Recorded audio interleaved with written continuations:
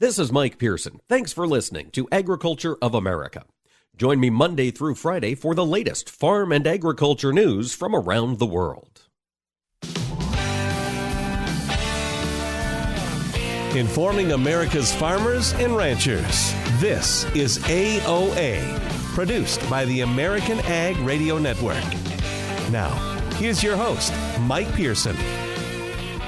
Hello, ladies and gentlemen. Welcome to AOA on this Wednesday, January 5th. Boy, the first work week of the year is off to a busy start in Washington, D.C. Despite the snowfall that kind of shut that city down here the last 2 days, there is still a lot of action happening on the policy side and on the court side. We'll be checking in with Todd Neeley here in just a moment to hear what could be coming in front of the Supreme Court of the U.S. later on this week. Then we're going to speak with Mac Marshall. He's the Vice President of Market Intelligence with the U.S. Soybean Export Council. Boy, beans have been on fire. Mac's going to share with us an outlook as we look ahead to 2022. And then Geoff Cooper, President and CEO of the RFA, Renewable Fuels Association, will be joining us. Yesterday, he was in a virtual hearing with the EPA talking about their changes to the RVO's renewable volume obligations EPA released at the end of the year. He'll share what he talked about yesterday with us in segment 3. And finally, folks, today, the Potato Expo gets underway in Anaheim, California. Quarles, the president of the National Potato Council, will join me in segment 4. Before we get into all of that, let's talk about what's going on here in the courts. Todd Neeley of DTN has been covering this in detail. Todd, thanks for taking the time to talk to us today. Glad to be here, Mike. Thank you. You know, we spoke yesterday with Gary Bass, one of the attorneys on the NPPC, American Farm Bureau Federation, lawsuit against Proposition 12 in California. Supreme Court will make a decision as to whether or not they'll hear that case this Friday. Todd, you talked to lots of folks in Washington, D.C. What do you think the court is thinking right now? Are the odds pretty good they'll pick it up?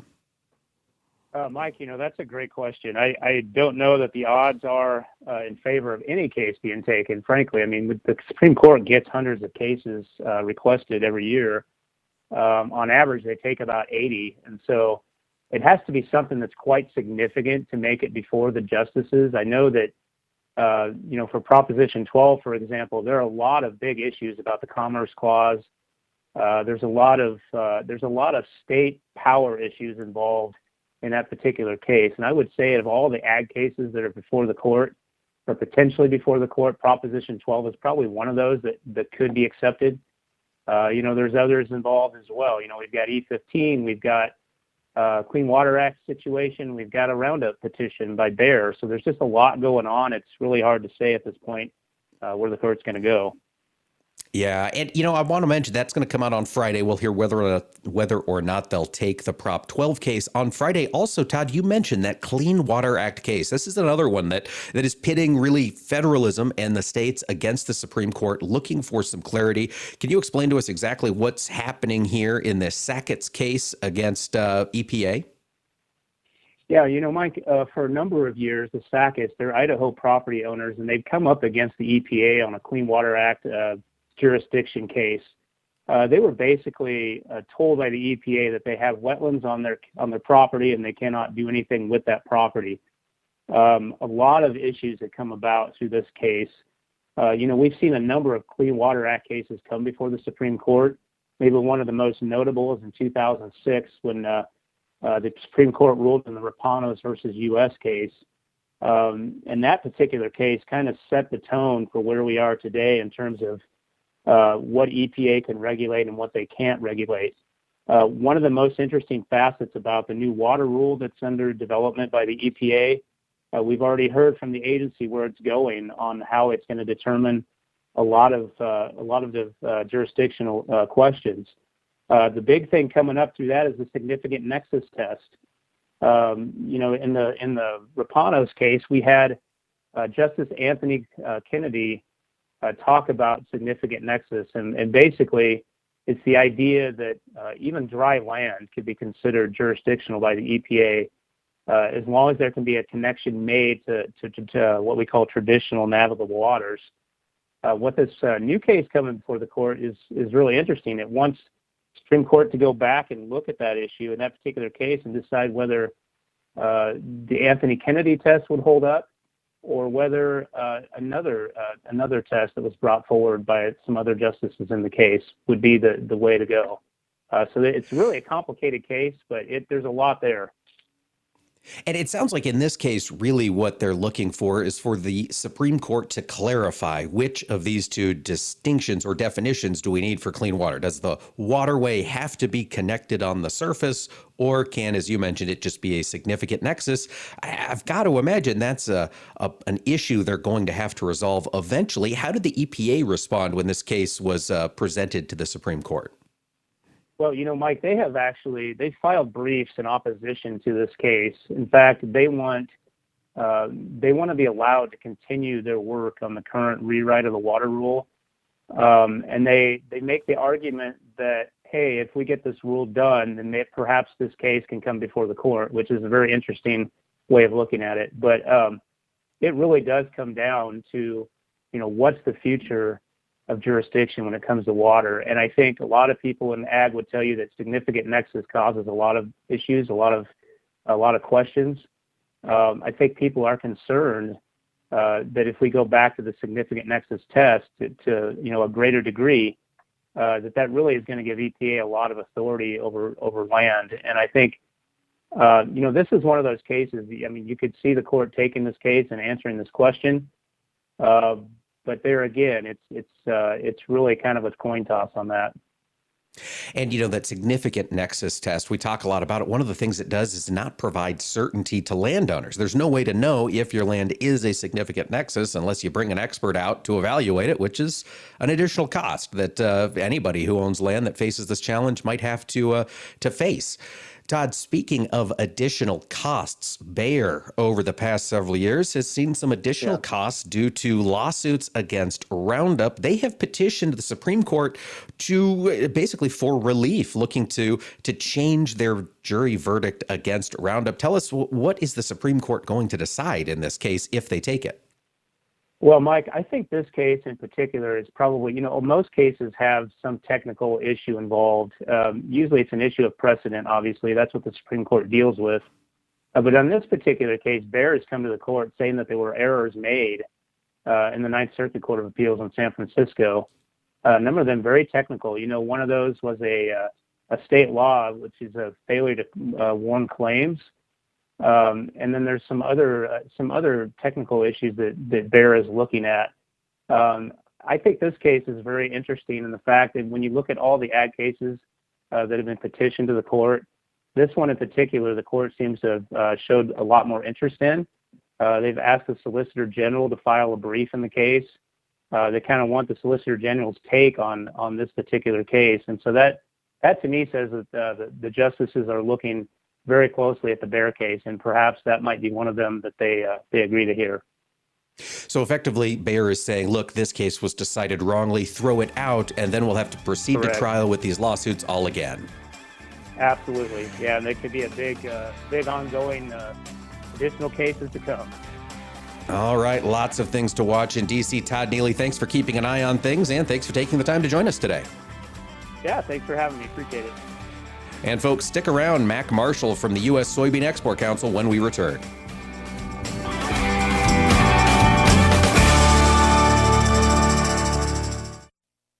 Hi, this is Mike Pearson. You're listening to AOA, Agriculture of America.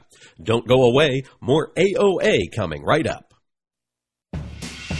For more than 135 years, the editors of Progressive Farmer have provided generations of farmers and ranchers with the information they need and trust to make informed and profitable decisions. We know you need that content delivered on multiple platforms, so it's available when you want it. That's why we created our weekly podcast called Field Posts. Join me, Sarah Mock, each week as I interview agriculture's top thought leaders, as well as farming's most diverse team of editors at Progressive Farmer and DTN on a wide range of subject matter. From farm policy and crop production to finances, technology, and so much more, you'll have a front row seat to learn and engage in what's happening in agriculture today. You can find the podcast listed on all your favorite podcast platforms, including Apple Podcasts, Spotify, iHeartRadio, Pandora, or by visiting our website at dtnpf.com/fieldposts.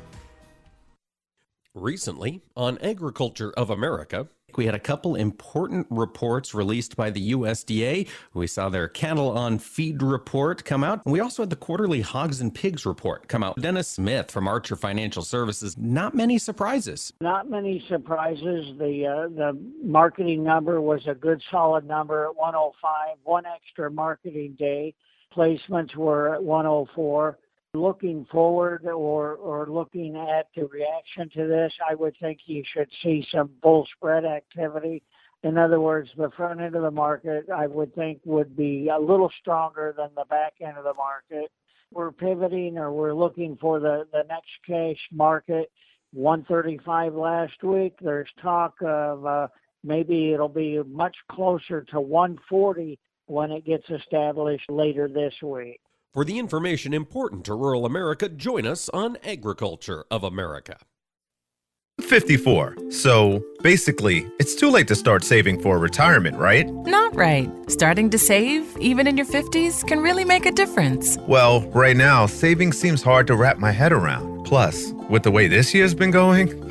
Hey, listen, it's okay. You still got this. Just go to aceyourretirement.org. It's an online tool from AARP that can help you get your retirement savings on track no matter your age. It's free and only takes about 3 minutes. I like 3 minutes. Yeah, at aceyourretirement.org, you'll chat with Avo, the friendly digital retirement coach. Just answer a few questions and you'll get a personalized plan and tips to help boost your retirement savings. Tips that are easy to understand and tailored to your lifestyle. I like that too. Plus, it's sponsored by AARP, so you know they got your back. Just head to aceyourretirement.org and make your plan to start saving for retirement. Thanks. That's aceyourretirement.org. A message from AARP and the Ad Council.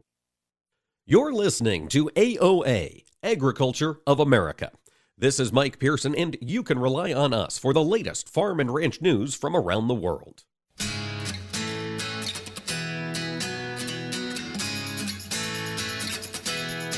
Keeping farmers and ranchers informed. AOA. Now back to Mike Pearson. Hello, folks. Thanks for tuning in to AOA today. You know, next week we are going to get the January World Agricultural Supply and Demand estimates released from the USDA. That will be effectively our final yield numbers for the corn and soybean crop of 2021. We're getting more and more estimates coming out ahead of that report as traders and analysts try to pin down exactly what to expect next Tuesday. Farm Futures magazine recently conducted an email survey of their growers. They found that the yields might move upward a little bit next week. They've got the corn yield pegged at 177.2 bushels per acre, leading to a little bit of an increase in carryout. Same story on soybeans. Their growers reported 51.4 bushels per acre. So also they're expecting a little bit of a jump in carryout there. So that's what to come potentially on the supply side. But as we think about soybeans in particular, the past 2 years have really been a message of demand. Fantastic demand domestically and incredible demand globally. One person and organization who is really keeping their finger on the pulse of that demand picture is the U.S. Soybean Export Council, and their Vice President of Market Intelligence, Mac Marshall, is joining us today. Mac, I understand you were in the Middle East here just recently talking about aquaculture. What's the demand picture look like for bean meal in 2022? Oh, that's right, Mike, and good morning. It's great to be on the show. Yeah, I was in Dubai last month as part of a USSEC regional aquaculture conference where, you know, and USSEC puts on these events really around the world, which are really meant to bring together end users of U.S. Soy and soy products with our farmers. We had a panel of farmers where we share information, you know, not just about what's going on with the U.S. crop, but, you know, to talk, I think, about market dynamics. That's what I was there for, really to go on, you know, provide some insight into, you know, like the domestic dynamics that are unfolding here in the U.S., certainly around renewable diesel, implications for soybean meal, to give our end users a better picture about, you know, how the whole value chain is looking. But I got to tell you, one of the great things about these events is it's a learning experience for everybody. I mean, we hear about aquaculture, we hear about how it's a burgeoning source of demand in many parts of the globe, but once you actually get and you meet with some of the end users, I walked away with some things that I hadn't fully appreciated. So Egypt, for example, it's our third largest export destination on a country basis after China and Mexico. The crush expansion there has been really, really significant. And the feed mills, I didn't know this until the conference, the feed mills over there that supply the aquaculture industry have grown by nearly 80% just from 2013 to 2018. And that's really, I think, as you said, the last couple of years have really been a story of demand for the U.S. soy complex. And Egypt has certainly been one of those hallmarks. And a lot of that is fundamentally underpinned by this growth that we're having in the aquaculture space. When you think about a country like Egypt and you look at their imports, are they predominantly importing whole beans from the U.S. and then crushing them domestically, or is there the potential for them to start buying sort of the value-added bean meal from us directly? Mac, where do they sit financially? Well, Egypt, has again expanded its crush and is primarily a whole bean importer from the U.S. So it's not necessarily a value-added play in terms of shipping meal, but there's certainly a number of other markets globally where meal is the main play, and a lot of that is, still driven by aquaculture. A lot of that is in Latin America. Ecuador is certainly has been a growing market. We shipped, I think, over 600,000 tons of meal there just this last marketing year, and a lot of that is also driven by value-added aquaculture, not necessarily for consumption within the country of production, but Ecuador, of course, is re-exporting out to the world. So that's just one example. Interesting. So as you look at, and let's talk aquaculture specifically, because we're on the topic right there. This is something that, from an outsider's perspective, looking in 5-10 years ago, I don't remember anybody really talking about aquaculture on the global scene. And yet here over the past 3-4 years, Mac, it has become a consistent feature. When I'm talking to folks who are in the soybean export game, it seems like this industry has exploded globally over the past few years. Am I misreading it, or is that the case? No, I think that's absolutely true. And, it was something that was growing even, 5-10 years ago as well, just obviously not at the same volume that I think we've been seeing in recent years. I think one of the pieces there, I mean, the groundwork has been laid for a long time, I think, for aquaculture to really take off. I remember reading reports out of various intergovernmental agencies years ago that talk about, hey, open water catch, which is primarily where you get fish meal from, which is has historically been the primary feed source for fish. There's a declining availability on that. Oceans are have traditionally been overcaught, so we have to look for new sources of feed or repurposing existing sources of feed, which I think is the case here with soy meal, as it's most germane to us.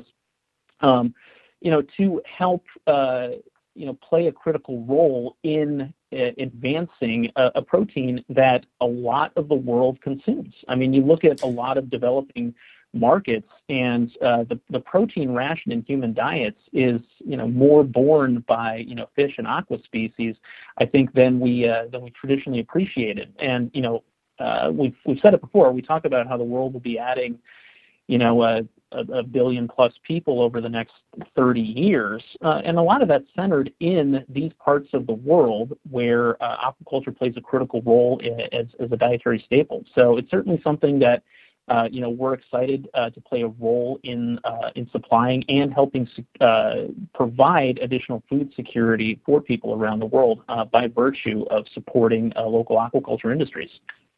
Yeah, that's incredible. Getting those feedlots of the sea operational and feeding them some American soybean meal. Mac, that's on the meal side. You mentioned renewable diesel. That, I think, was the hottest topic in soybeans in the bean sector in 2021. Looking out to 2022, can that enthusiasm persist through this new year?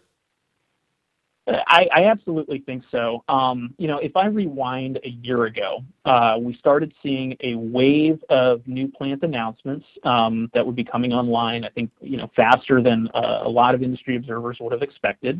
And, candidly, at that point in time, it's like, okay, well, these plants are getting announced. What's actually going to get built? There are potentially some limiting factors. We do need to see, crush expansion to meet this. And then in the last couple months, we've seen so much private sector investment coming in, from, large crushers as well as co-ops, just looking to install new crushing capacity, which is going to be needed to help supply soybean oil as one of many feedstocks to renewable diesel production. So it's something that I think, as you said, dominated the headlines in 2021. It certainly, has steam in 2022 as well, except that I think the difference between now and a year ago is that we're starting to see more commitments, and real investment capital being put into the intermediate part of the value chain, which is crush, which is, of course, a critical part of the journey to supply the feedstock needed for renewable diesel. I actually I had the pleasure last month, also on a USSEC trade mission, of visiting some energy refineries out in California, and seeing the facilities there. And I was holding up a couple vials of soybean oil and sustainable aviation fuel and traditional biodiesel and renewable diesel, and it's so cool to see something that is coming from a soybean, grown on a farm throughout the Midwest, being utilized in our energy transition. I mean, we talk about it, but actually being able to hold and see and feel the product and be there in that space really makes it a lot more tangible and real for me. Yeah, that is fantastic to hear. It's great to see the products of flyover countries, so to speak, powering the planes flying over us. It's a nice little feather into our cap. But Mac, I think one of the questions I hear from growers a lot is, will renewable diesel survive on its own, or does it need the policy in place from this administration to make it sustainable? Well, I think that's why I place such an emphasis on, the private sector investment. I think once you have the private sector come in and really put, significant amounts of capital behind this, and that it's being, I think, driven by the market signals that have come from the energy space, that's what gives me the most enthusiasm, because that means that, there's the market is responding. I mean, that's a lens through which I like to look. That's a lens through which to watch. And I appreciate that insight. Mac Marshall, the VP of Market Intelligence at the U.S. Soybean Export Council. Thanks for taking the time to talk to us today. Always a pleasure, Mike. And folks, stick around when AOA returns. We'll be talking to Geoff Cooper of the Renewable Fuels Association about his hearing yesterday with the EPA on their RVOs. Stay with us on AOA.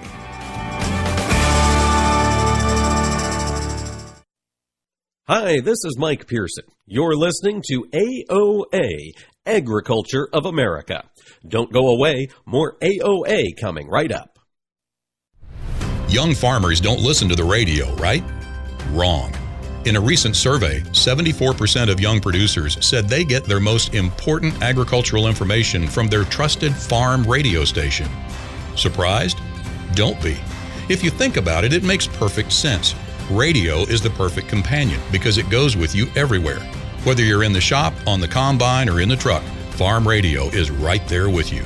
This message brought to you by the National Association of Farm Broadcasting. As a truck driver, I've learned how important road safety is. I know that large trucks need more time and room to stop. That's why I always hang back and follow other vehicles at a safe distance.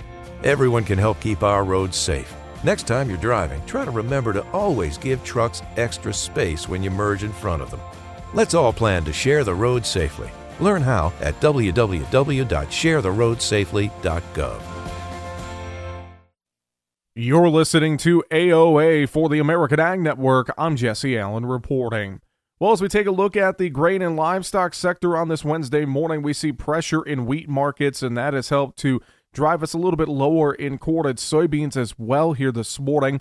Live and feeder cattle are mixed to lower, while the hog market is following through on yesterday's buying with some moderate strength.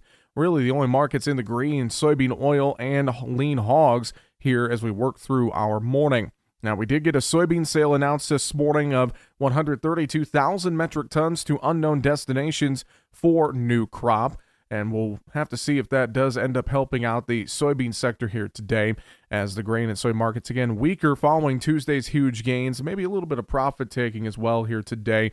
Weather in key areas of South America continues to be the bullish underlying factor in both corn and soy markets. Of course, we're watching weather issues with wheat crops in the plain states, but wheat is a crop that could turn around really quickly if it gets good weather. Right now, March core down 4 3/4, 604 3/4. May core down 4 1/2 at 605. January soybeans 5 lower, 1373 3/4. March down 5 3/4 at 1384. January bean meal down $1.70 a ton, 425.90. January soybean oil up 65 points at 58.79. March Chicago wheat 7 1/2 lower, 762 1/2. March Kansas City wheat 14 lower at 790. March spring wheat down 13 1/4, 957 1/4. February live cattle 40 lower, 137.42. April down 47, 142.20. Feeder cattle for January 50 lower, 162.17. February lean hogs 27 higher, 80.42. April hogs up 75, 87.75. Crude oil up $1.38 a barrel, 78.37. You're listening to AOA for the American Ag Network. I'm Jesse Allen reporting. You are not your diagnosis. A medical chart is not your identity. And vision loss does not define you. Your drive shows who you are. And you are not alone. Because we are driven too. To be a beacon of strength. A champion of courage. An advocate for hope. You are not alone. Because we are stronger together. We drive the research for the cures we are finding. We're fighting macular degeneration, retinitis pigmentosa, Usher syndrome, and the entire spectrum of blinding retinal diseases. We fund. We fight. We win. We are the foundation fighting blindness. Together, we are fighting blindness. Join the fight at fightingblindness.org. This is Mike Pearson. Thanks for listening to Agriculture of America. Join me Monday through Friday for the latest farm and agriculture news from around the world.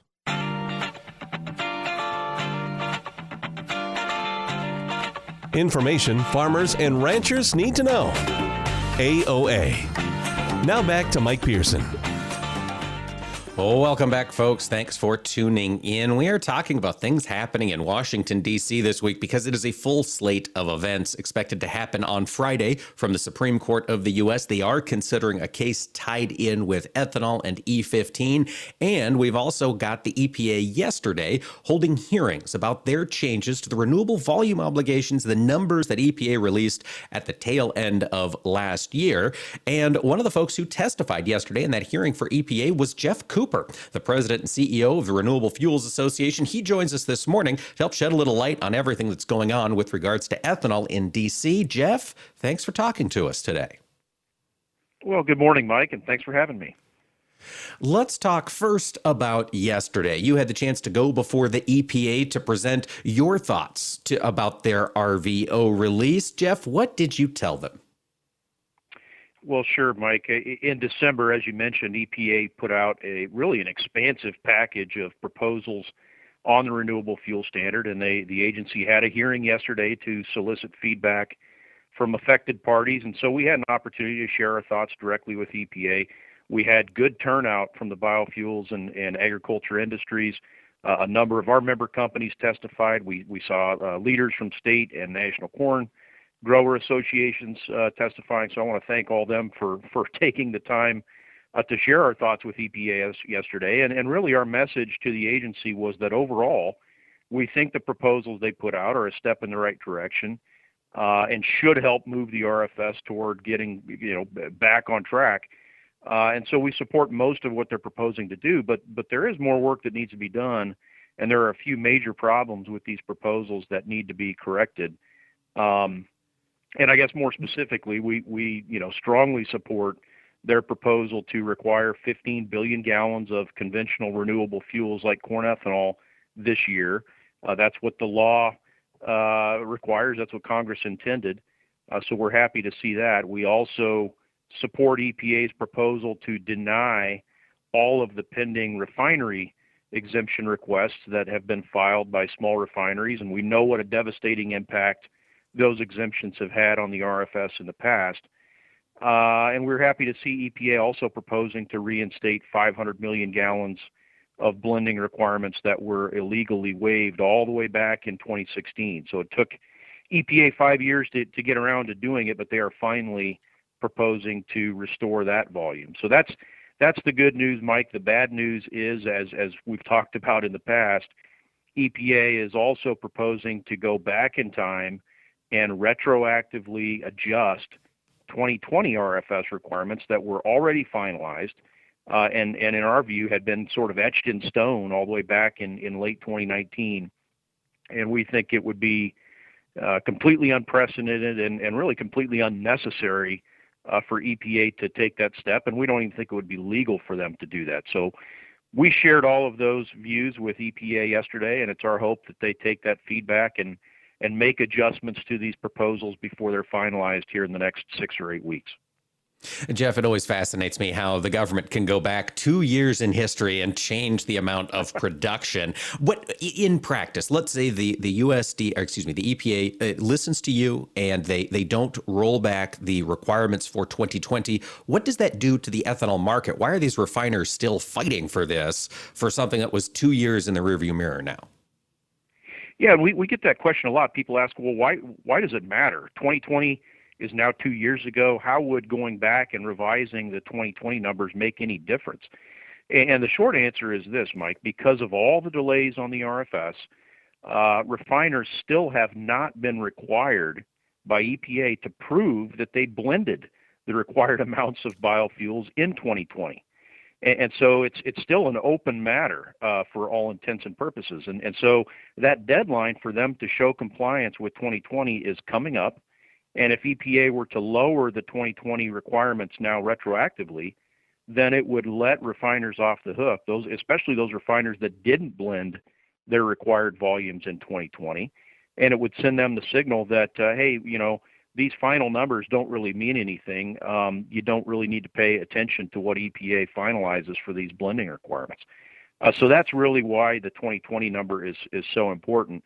If EPA does agree with us and they leave the 2020 standards alone, what that does is then those refiners that need to show compliance are going to have to go out and accumulate credits or demonstrate that, yes, they did in fact blend the required amount of biofuels. And that just helps keep tightness and strength in the marketplace for ethanol. Okay, so that makes sense. This change to the 2020 rule is really just to hold the feet to the fire and to show that, look, these deadlines, these numbers have consequences if you don't meet it. Because there were several refineries that said, no, we're just not going to comply and hope for administrative relief. And I guess we'll see. Yep. When do you expect the EPA to make a decision on the final numbers for these RVOs? Well, they are still accepting written comments for another month. So February 4th is the deadline for written comments. Then we expect EPA will probably take about a month after that to process and consider all the feedback they got from the public and publish a final rule. So we're probably looking at early March, mid-March maybe, before we see final numbers for EPA. But they are, I think they want to get these numbers finalized as quickly as we do. We're already into 2022, and we do not want to repeat the situation we've been in the last several years where EPA has been habitually late with publishing these numbers and the marketplace has no idea what is actually going to be required. Yeah, hopefully we can get to a point where EPA releases the yearly targets maybe in the same year that they're due. That would be a nice change with regard to the RFS. Jeff, we've got other news happening in D.C. this week. Todd Neeley touched on it briefly at the top of the show, and this is the Supreme Court challenge regarding E15 that they might decide to hear this Friday. Can you tell us what is the challenge that the ethanol industry is bringing to the Supreme Court? Well, yeah, I'm happy to, and you might recall that this past July 2021, the D.C. Circuit Court actually overturned a rule that EPA had published that had finally allowed the year-round sale of E15. And that's something our industry had been pushing on for 10 years. We finally got EPA to take that step. back in 2019, but of course the refiners didn't like that. They sued EPA, and the courts finally, ruled on that last July, and unfortunately they found in favor of the refiners and overturned that E15 decision by EPA. And so, if that's left to stand, it puts us back in a situation where we can't sell E15 year round. So others in the ethanol industry appealed that July court decision to the Supreme Court, and the Supreme Court will be deciding on Friday whether it wants to review that decision and take up that appeal or not. So we are very hopeful that they do decide that lower court decision needs review, and would love to see the Supreme Court overturn it. But we've got our fingers crossed and hoping that's the way things turned out. And, I was reading through some of the details of this case, and I'm certainly not a lawyer, not an expert, but it appears to me that the EPA is saying because there is literally a 1 pound per square inch difference in the pressure of E15 versus E10, that's what renders it unsaleable in the summer months, which of course makes retailers a little more hesitant to keep it in stock. Well, is all this fight really just about 1 PSI? That's exactly what this whole thing is about. It's about 1 pound per square inch of vapor pressure. And E10, the blend that we're all familiar with and is ubiquitous in the marketplace today, gets a 1 pound per square inch waiver. And so it has a higher volatility limit than E15, and we think that is ridiculous.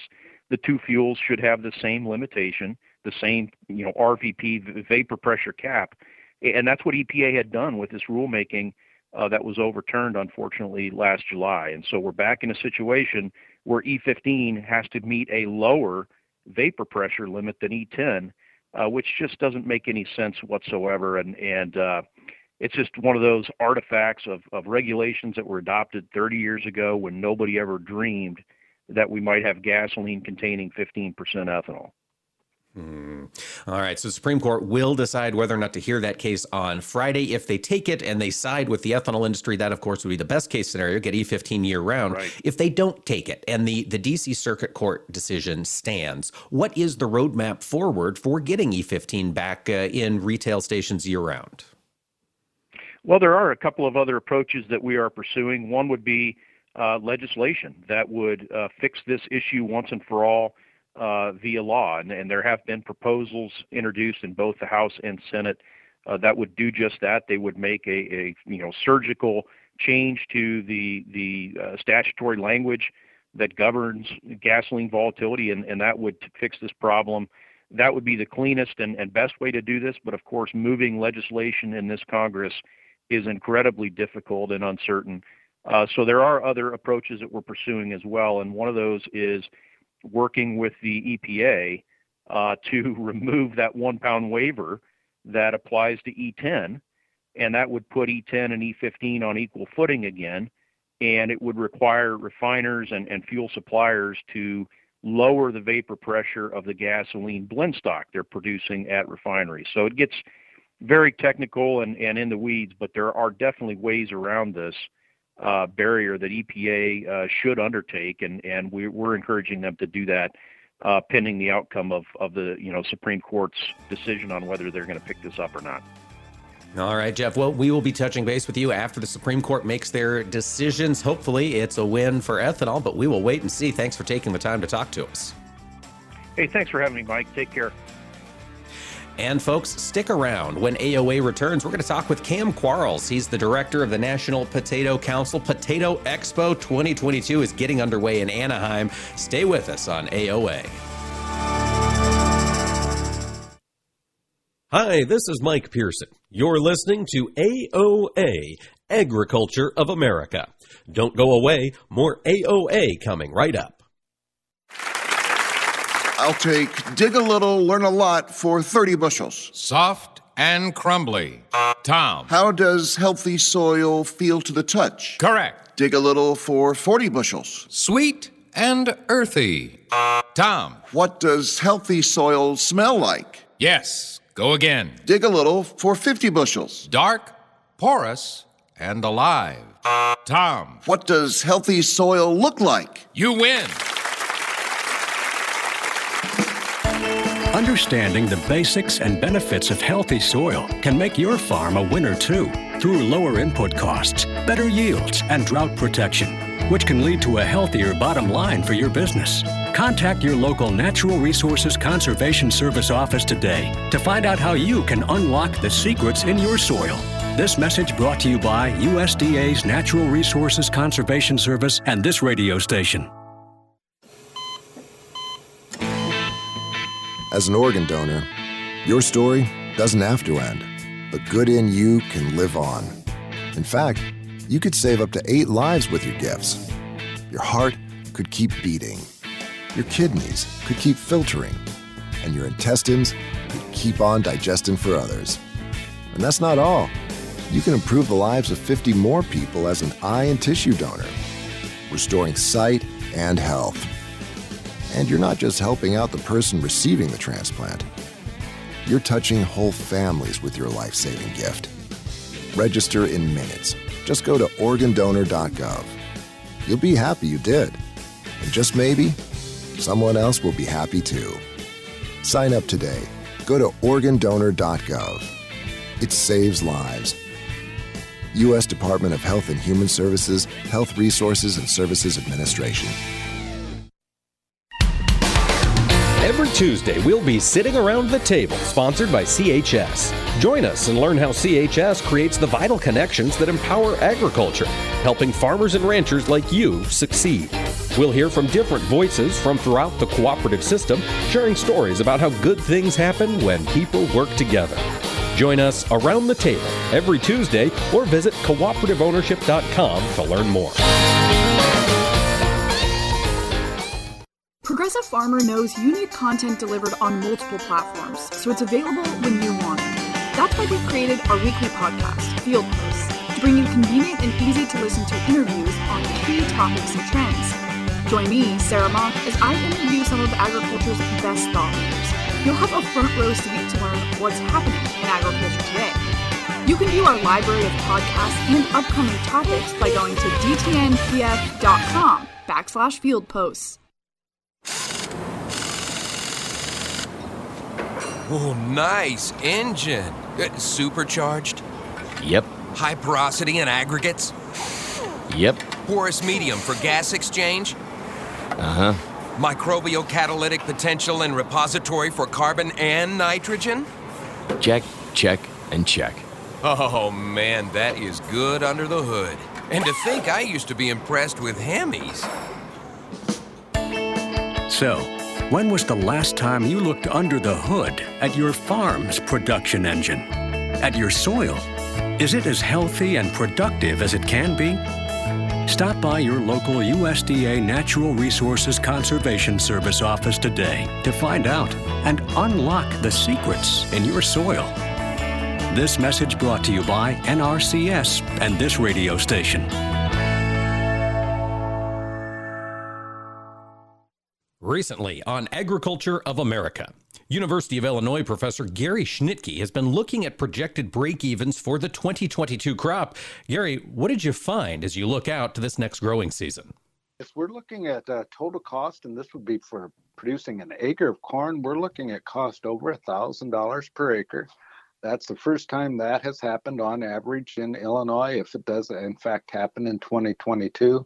$1,064 is the precise estimate we're looking at in central Illinois, but that is a record level, and that's over $100 higher than the 2021 cost, and it again is a record level of total cost of producing corn, and a lot of that's led by fertilizer, but all costs have gone up. For the information important to rural America, join us every day right here on AOA. You're listening to AOA, Agriculture of America. This is Mike Pearson, and you can rely on us for the latest farm and ranch news from around the world. Information farmers and ranchers need to know. AOA. Now back to Mike Pearson. Well, folks, December, January, February, that's the time of the year that agriculture makes time to get together in person. Of course, that has happened less and less over the past 2 years during the COVID outbreak. But as that, fingers crossed, fades into the background or, people just start doing their own thing, they're getting back together. And one of the ag events going on this week is the Potato Expo out in Anaheim, California. Joining me today to talk about it is National Potato Council CEO Cam Quarles. Cam, how are things out in California today? Hey, Mike. It's great to be with you. Happy New Year. The weather report from California, I'm standing outside right now, bright sunshine, not a cloud in the sky. It's going to be 70 degrees today, so it's hard to have a better setup for what is going to be our first in-person event for the industry in 2 years. So we're thrilled to be here.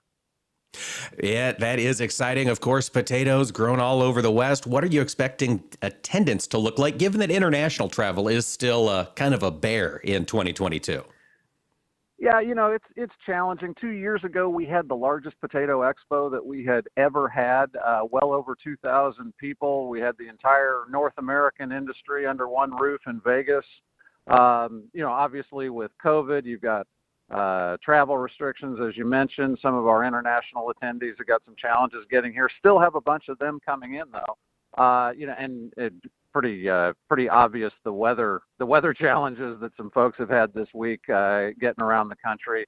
So we had assumed that we are not going to hit those heights that we saw in Vegas, but we still have a very solid group of attendees here, and we've got a great program to welcome all those who are able to make the trip. So we're thrilled by it. I think the enthusiasm of the folks who are here is kind of off the chart because they've been looking forward to kicking off the year all together, and they obviously weren't able to do that last year, and so this getting to see the whole industry again is a great thing for our folks.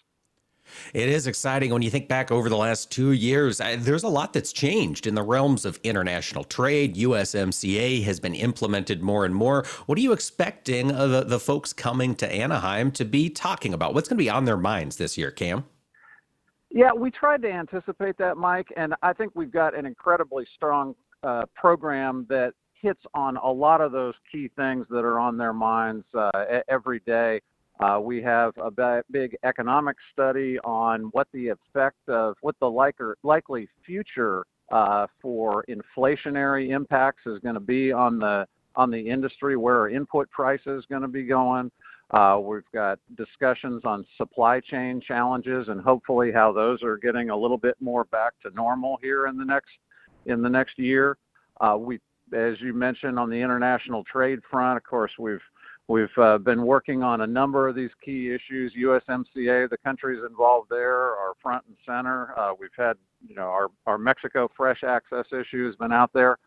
And then, as you may be aware, the potato industry over the last couple of years, even though the pandemic has been going on, we have been engaged in this massive effort to create a foundation to secure the future leadership of this great industry. And so we've got a lot of great information to share. The foundation fundraising event, fundraising campaign that's been going on for the last 2 years has hit its targets. It's been a great freight train of enthusiasm to support the future of this industry. So, ton of great things to talk about this week.